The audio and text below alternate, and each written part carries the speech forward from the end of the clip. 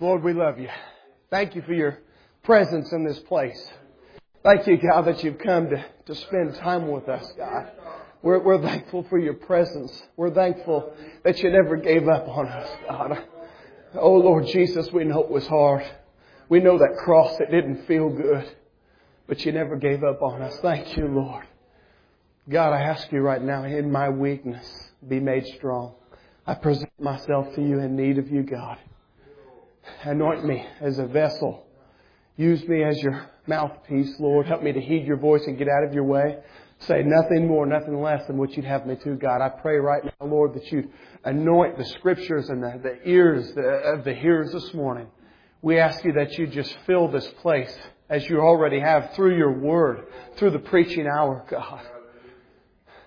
Change eternity today. Save sinners. Revive your church. Have your way. We praise you. We love you. And all God's people said, amen. In Acts chapter 26, in verse 12, we pick up in the story of Paul.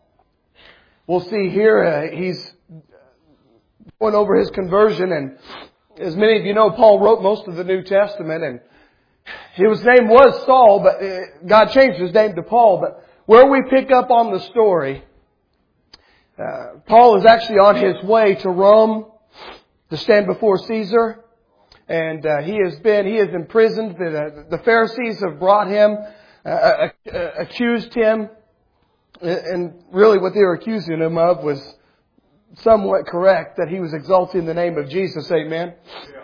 And he is with Governor Felix. He's already stood before Governor Felix and shared what was going on. And King Agrippa and Bernice, his sister, are passing through. And we see a conversation I believe in the chapter right before, where the governor is explaining to them who Paul is and what has happened. And where we pick up on the story, Paul is going over his conversion. He's going over what we've read earlier in Acts chapter 9 of what Jesus Christ has done in His life. And that's right in the middle of the story where we pick up in Acts 26 verse 12. I want to say this morning. Paul's recounting his conversion.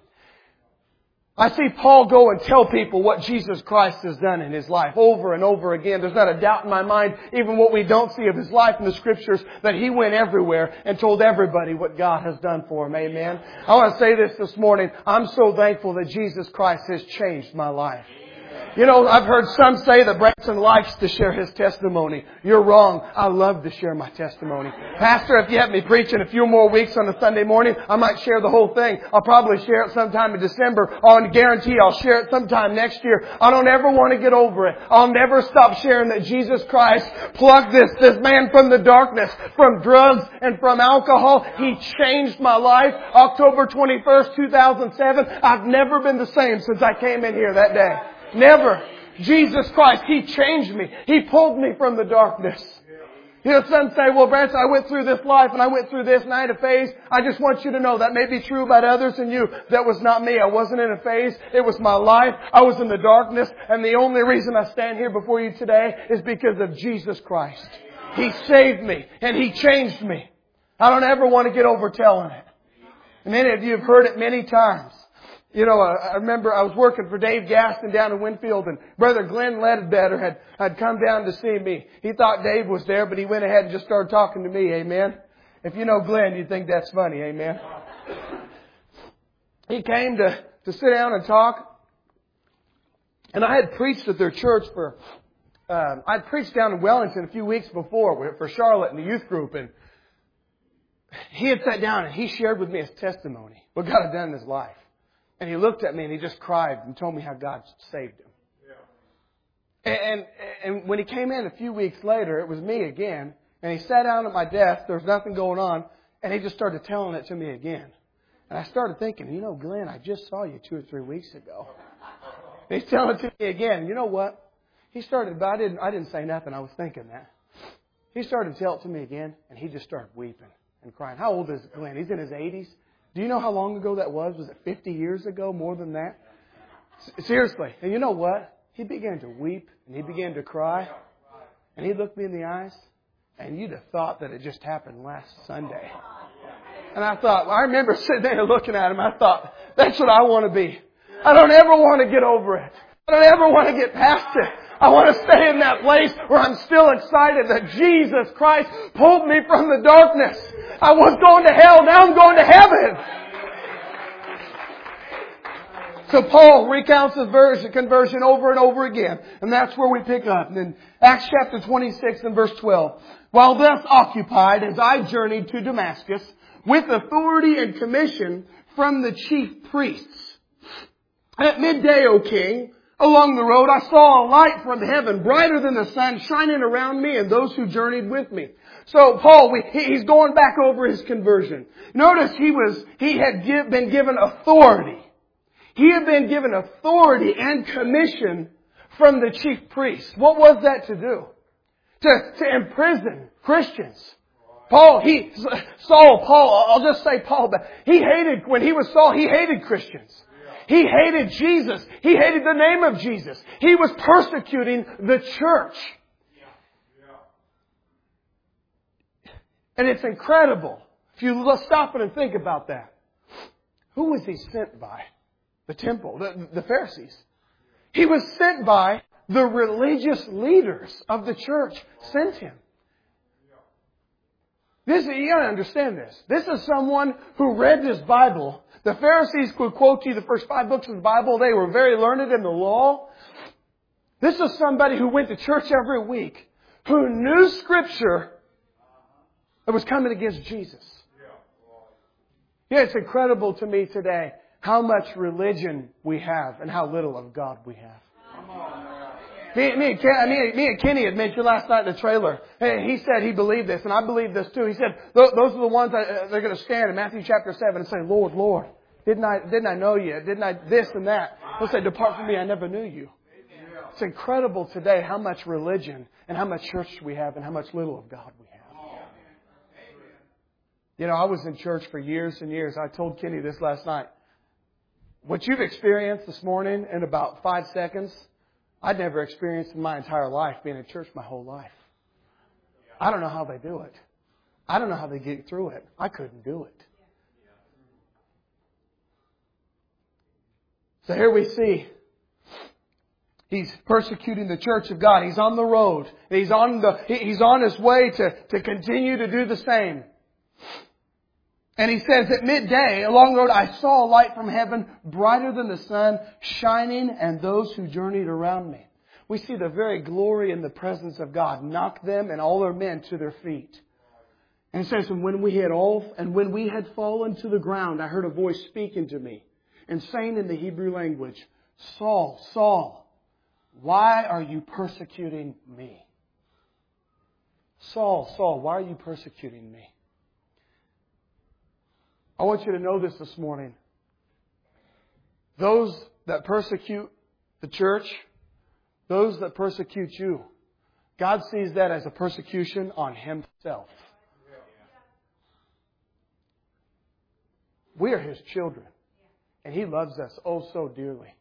I was thinking the other night, some of you guys got kids. You know when you hold your kids, you ever watch your kids and just look at their hands and their fingers? You know, you just look at their feet and the way they sit there.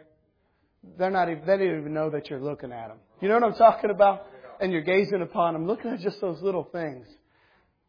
I began to think about that love and how God's love transcends that of a parent. Yeah. And I began to think, who cares about these stupid hands? But God does. I began to think about all the little things that I do, and God does. He looks on you like that. He thinks on you. He cares for you.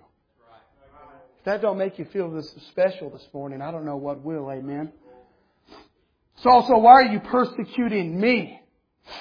It is hard for you to kick against the goads. I used to always read that and just let it pass right over. So he's walking along the road. He's telling a story. I'm walking along the road. The glory and the presence of God. Now, he doesn't know that's what it is yet, but a light brighter than the sun knocks me to the ground. Says, Saul, Saul. He hears a voice. Saul, Saul, why are you persecuting me? And then listen what he says. It is hard for you to kick against the goads. A lot of times, I honestly believe we read that and pass right over. What does that mean? A goad is like a pointed stick. And I was a little confused whether it was on the back of the plow or whether they used it to actually poke the donkey or the oxen. But it was some sort of pointed stick. And as they were going, the cattle, it would poke them to keep going. So if you were to turn and kick against the goat, it'd be like if Pastor held a pointed stick out and I kicked against it, it would hurt really bad. Now he says, Saul, Saul, why are you persecuting me? It is hard for you to kick against the goads. I'm going to tell you what I believe this means this morning. I believe that Jesus Christ personally had already been pricking the heart of Saul. I believe he had already been knocking up at his door. I believe that Saul, he was convicted.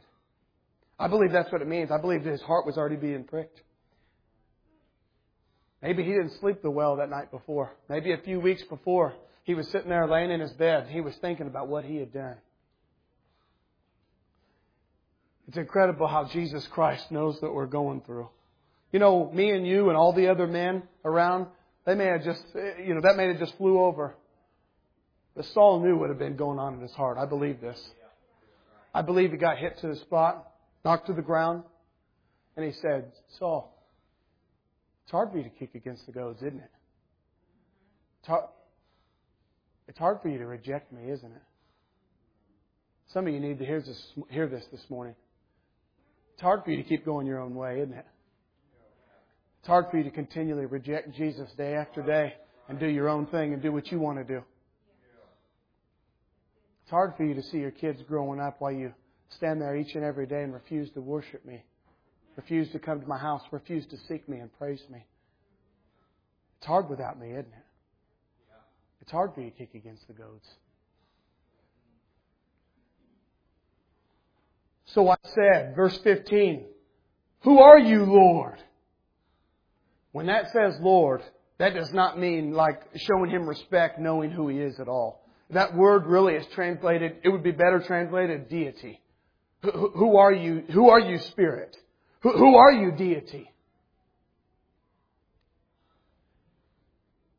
And he said, as he's laying there, knocked to the ground, someone speaks right into his spirit, speaks right into his soul, looks past all the anger, looks past all the fear, looks past all the doubt, speaks right to his spirit.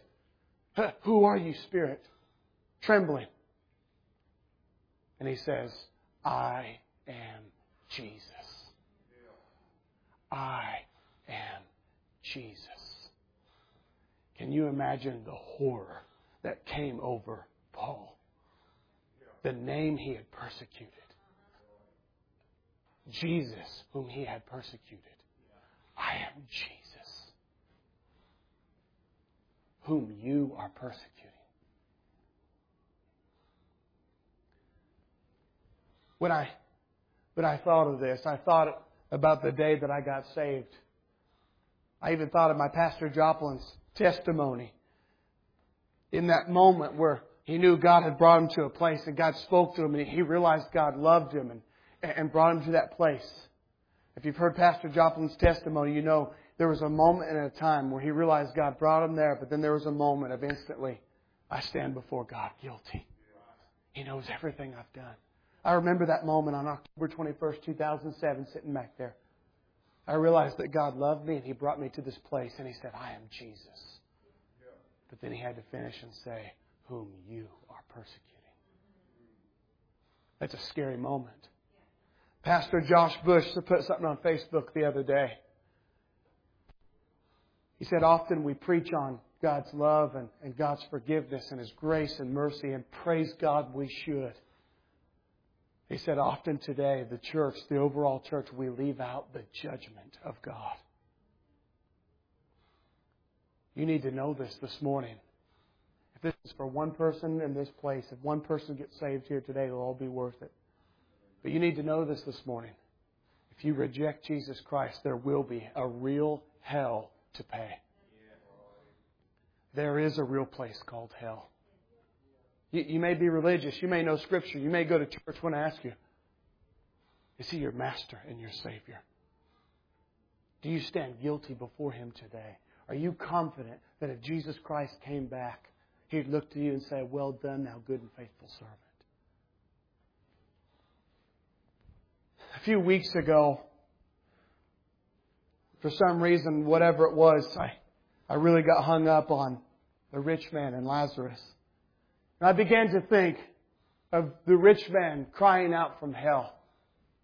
I began to think of the torment, of the pain, of the anguish, of eternal separation from God. Hell is a real place. There is a real judgment. Many people today say, oh, only God can judge me. Friend, you are correct, and someday He will. It's not my job to judge you, but it is my job to tell you the truth of God's Word, that there is a real judgment. There is a real hell. There is a real place of weeping and gnashing of teeth. And I began to think of the rich man moaning and screaming and crying out in the hell. And in Luke, I'm not going to read the whole story. In Luke chapter 16 and verse 23, and being in torments in Hades, he lifted up his eyes and saw Abraham afar off and Lazarus in his bosom. Then he cried and said, Father Abraham, have mercy on me, and send Lazarus that he may dip the tip of his finger in water and cool my tongue, for I am tormented in this flame. But Abraham said, Son, remember that in your lifetime you received your good things, and likewise Lazarus evil things. But now he is comforted, and you are tormented. Wealth does not automatically condemn one to hell. Nor does poverty in this life guarantee eternity with God. One's destiny depends upon your relationship with God, which is often reflected in your attitude towards material possessions and the things of this life. So, in verse 25, what he said, Abraham said, remember that in your lifetime you received good things and Lazarus bad things. But now he is comforted and you are tormented. Choosing Jesus, there is momentary affliction. There is suffering in this life. Often as Christians, we want the easy road. God, take me to this place. God, empty me of myself. God, change me. But take me on easy street to get there. Friend, if you know the Bible, if you know God's Word, suffering and affliction is part of this life. But listen, choosing Jesus, choosing the momentary affliction, is choosing eternity in heaven. It's choosing eternal comfort. In essence, what he was saying was this to the rich man in hell. Remember in this life, remember when you were here, you weren't really concerned about eternal things. You weren't really concerned about Jesus. You weren't really concerned about serving God so much. You were concerned about your kingdom. You were concerned about the things of this life for you. My, how we see his attitude change as he's tormented in the flames. He acquired some things in hell. He acquired concern.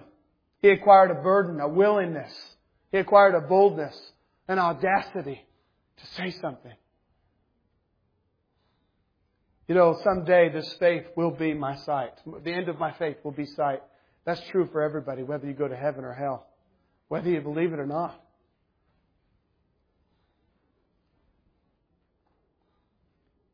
It always something that really gripped me and got me at the end. In verse 28, verse 27, he said, Then he said, I beg you, therefore, Father, that you would send him to my father's house, for I have 5 brothers, that he may testify to them, lest they also come to this place of torment. Abraham said to him, They have Moses and the prophets, let them hear them. And he said, No, Father Abraham, but if one goes to them from the dead, they will repent. But he said to him, If they do not hear Moses and the prophets, neither will they be persuaded, though one rise from the dead. I've got a note in my Bible that said Jesus arose from the dead, and they still don't believe.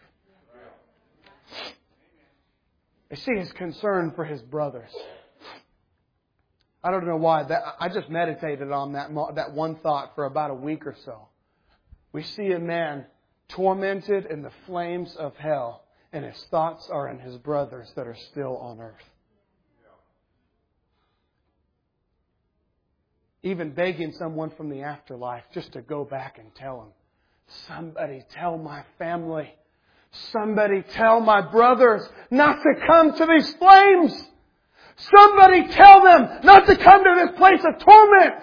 Somebody tell them not to come to this place of sorrow, of hopelessness, of despair, of weeping and gnashing of teeth. Somebody tell them so they don't come and be consumed like these flames for eternity.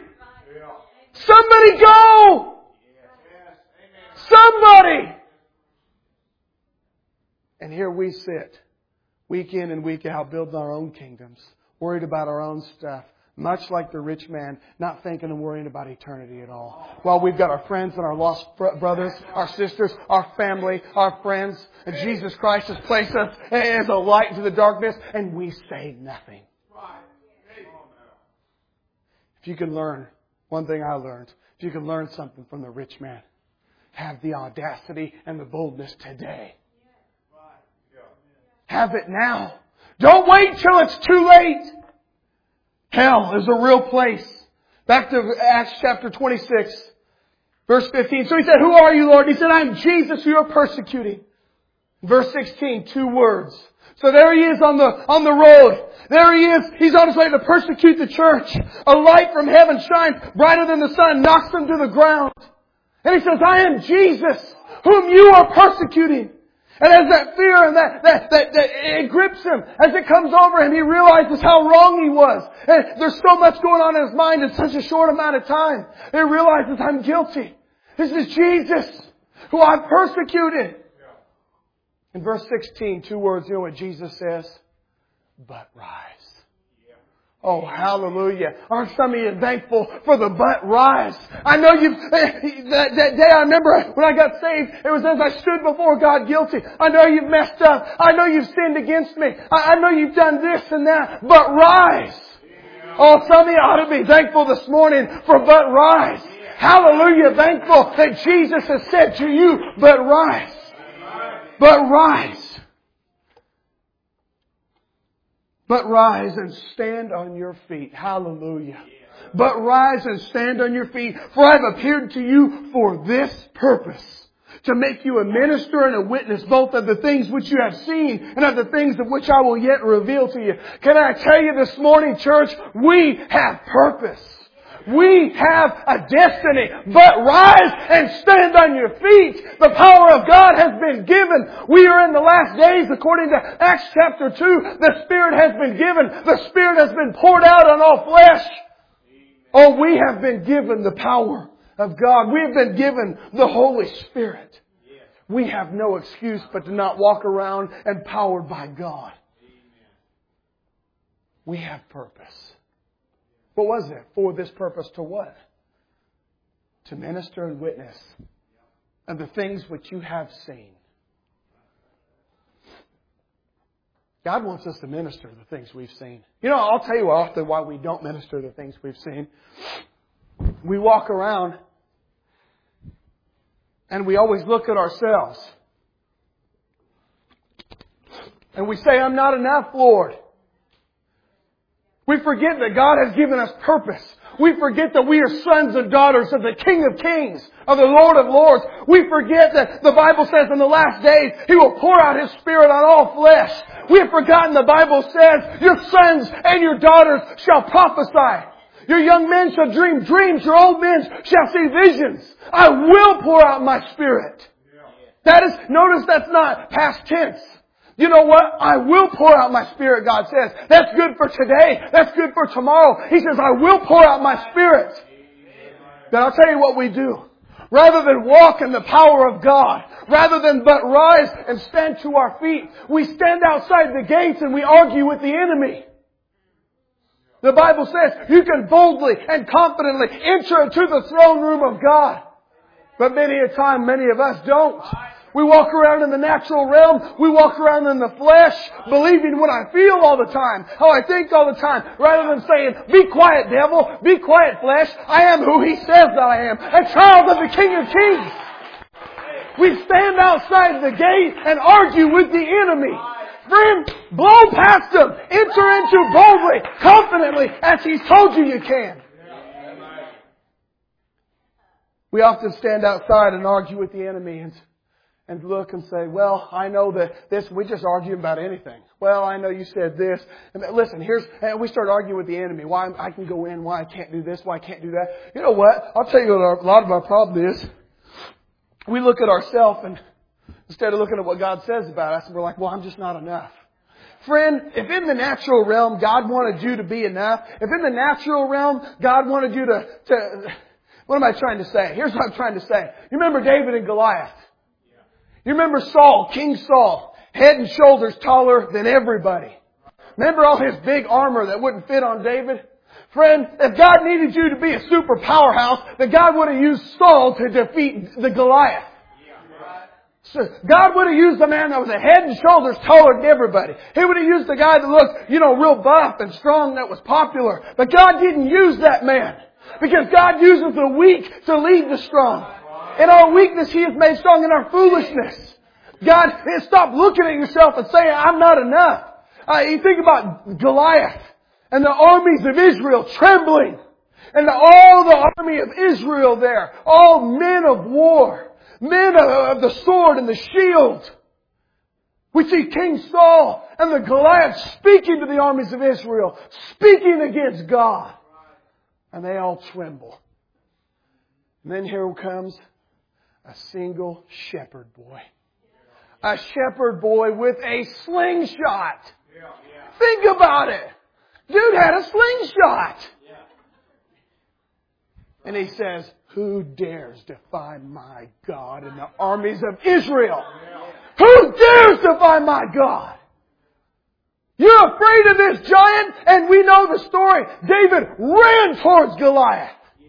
Took that slingshot, let it go. I heard Derek Stennett say, it hit him in the head and he fell forward. That's because when the stone hit him, God smacked him on the back of the head and he fell on his face. And then you know what David, the shepherd boy, did? He picked up the sword of Goliath and took off his head. I like that part. Kids ain't in here, amen. I can say that. Hallelujah. What I'm getting at is this. Quit looking around. Thank God David would say, well, look at all these guys. Here's an entire army afraid. Here's King Saul, head and shoulders taller than everybody. All I got is this little slingshot. Hey, sometimes faith, listen, your faith will be built. He said, oh, king, listen, I done defeated the lion and the bear. This giant, this Philistine, he's going to go down just like they did. See, that's a faith in God. That's a faith in God. David didn't look at myself and say, oh man, I'm not enough. He looked at God and said, oh boy, you're more than enough.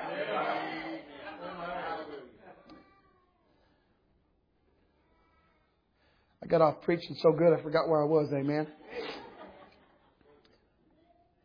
Minister of what?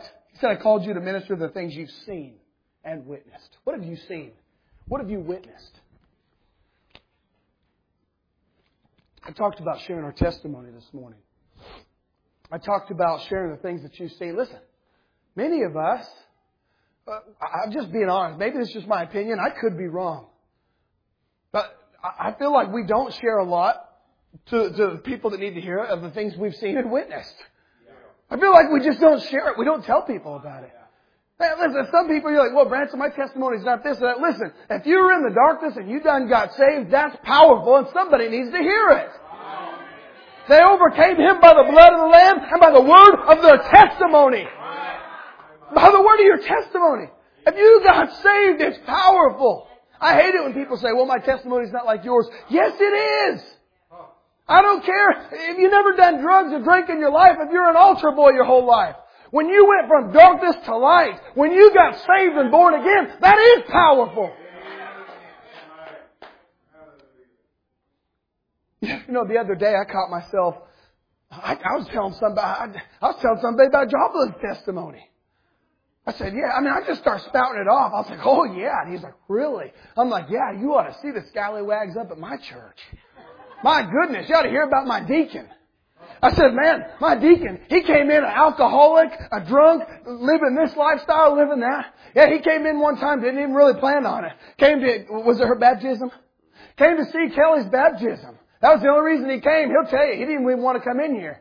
But there's a man named Jacob Berry, a servant of the Most High God, preaching. And you know what? The Holy Spirit, He spoke to him. And I said, guess what? He changed. He got saved. He's never been the same since. No more drinking. No more the dark lifestyle. Now he's a deacon at our church.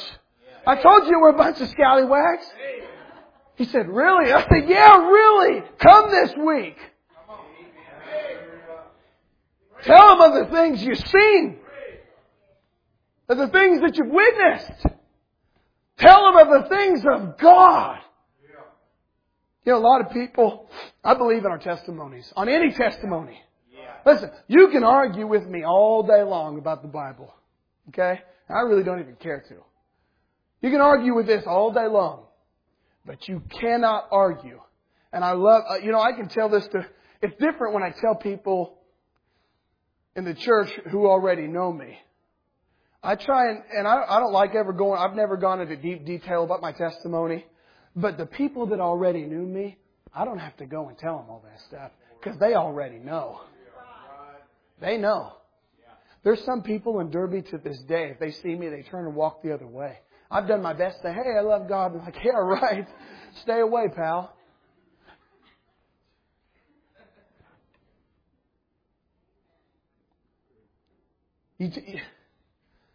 Tell them of the things that you've seen. You can argue all day long with this, but you cannot argue that Branson Sears from October 20th, 2007 to October 21st, 2007 is the same man standing here before you. You can't argue with that. You can't argue. If you knew Kevin, try and argue with it. He's a standing testimony of Jesus Christ. He's a standing testimony of God's power, of who He is, that He is alive, that there is a God in heaven, that there is heaven and hell. One of my last days working with Dave Gaston, about a month ago, something like that, 4 or 5 weeks ago. And I was standing there, I looked at him, and I just said to him, I said, you really just got off of that bar stool, huh? He's like, yeah. He just looked at me and started tearing up and said, yep, just got up and left. Dave wouldn't mind me telling this. He was a drunk, living a wicked lifestyle for years. He was on a bar stool over here at the shop 13 or 14 years ago. There was a man next to him, and he was a hardcore alcoholic. Here was a man next to him, and Dave said to the guy, hey, whatever happened to so-and-so? And they said, oh, well, so-and-so got off into alcohol and lost his job, lost his wife, lost his kids, and now he's dead. And Dave sat there, and in that moment, in that time, the Holy Spirit came down and said, Dave, if you don't get off of that bar stool, that's going to be you. And you know what? He told me with his glass half full sitting there at the bar, he got up and left, and he's never been the same since. Jesus Christ came and changed him. Jesus Christ came and saved him and sought him out in a dark place, sought him out in a bar. Friend, what I'm getting at is this. Church of the living God, arise, stand on your feet. What is your purpose? To witness of the things you've seen. To witness of the things that you've heard. That song says, and the things of this earth will grow strangely dim in the light of His glory and grace. Some of us, the things of God have grown dim. The things of the spirit realm has grown dim because we're so focused on the things of this world. Take a lesson from the rich man. Look unto Jesus now. Look unto eternity now. Don't worry about the comforts and the things of this life now, but worry about God. Worry about the things of the Spirit. Worry about your friends and your family that need to go to heaven while you still can.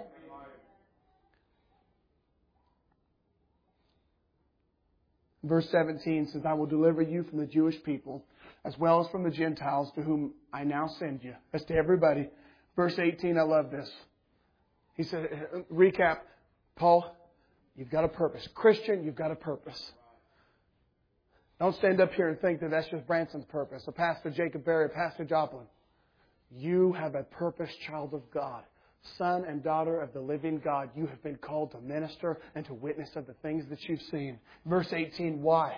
He's called to be a light in the darkness. Verse 18, to open their eyes in order to turn them from darkness to light and from the power of Satan to God. that they may receive forgiveness of sins and an inheritance among those who are sanctified by faith in me. Does it get any more plain than that? My goodness. To deliver them from darkness. To deliver them from the power of Satan. Can I tell you this morning, God wants you and I to be that vessel. Listen, if I've said this many times, if God can speak through a donkey, surely He can speak through me.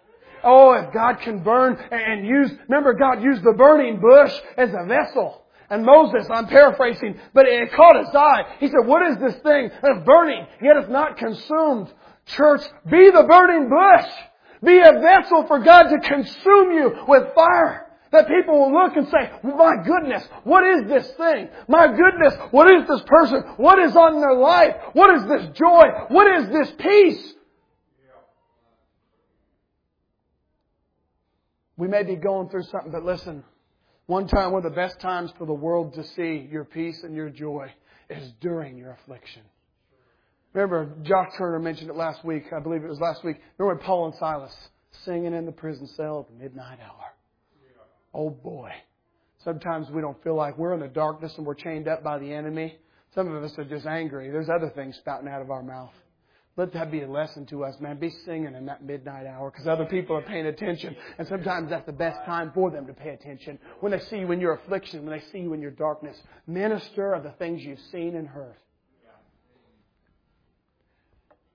Verse 19 says, this is my last verse, therefore, King Agrippa, I was not disobedient to the heavenly vision. I was not disobedient to the heavenly vision. Charles Spurgeon once said, we must take care that we do not neglect heavenly monitions through fear of being considered visionary. We must not be staggered even by the dread of being styled fanatical or out of our minds. For to stifle a thought from God is no small sin. You start telling people the things you've seen and witnessed, they may think you're crazy. Church, don't be disobedient to the heavenly vision. Don't be disobedient to the heavenly calling on your life. Stop standing outside the gates. Stop looking. Don't be, like I said earlier, what if King David, stop looking around saying, I'm not enough. Get your eyes onto Christ. Looking unto Jesus. Get your eyes off of yourself. If you look close enough, you'd see the blood of the Lamb who was slain anyways. Looking unto Jesus, the author and finisher of our faith. I want to ask our worship team to go ahead and come this morning.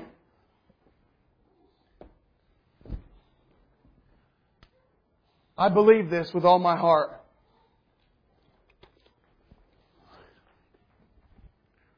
I believe that there's somebody in here this morning that needs to know Jesus. I honestly believe with all my heart that there's someone in here that needs to be saved.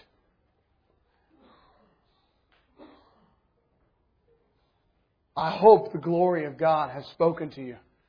I hope spiritually the glory of God has knocked you to your feet. I want you to know this morning, whoever I'm talking to. Jesus looks at you and says, but rise. If you need to be saved this morning, don't stay in your pew. Don't stay in your spot.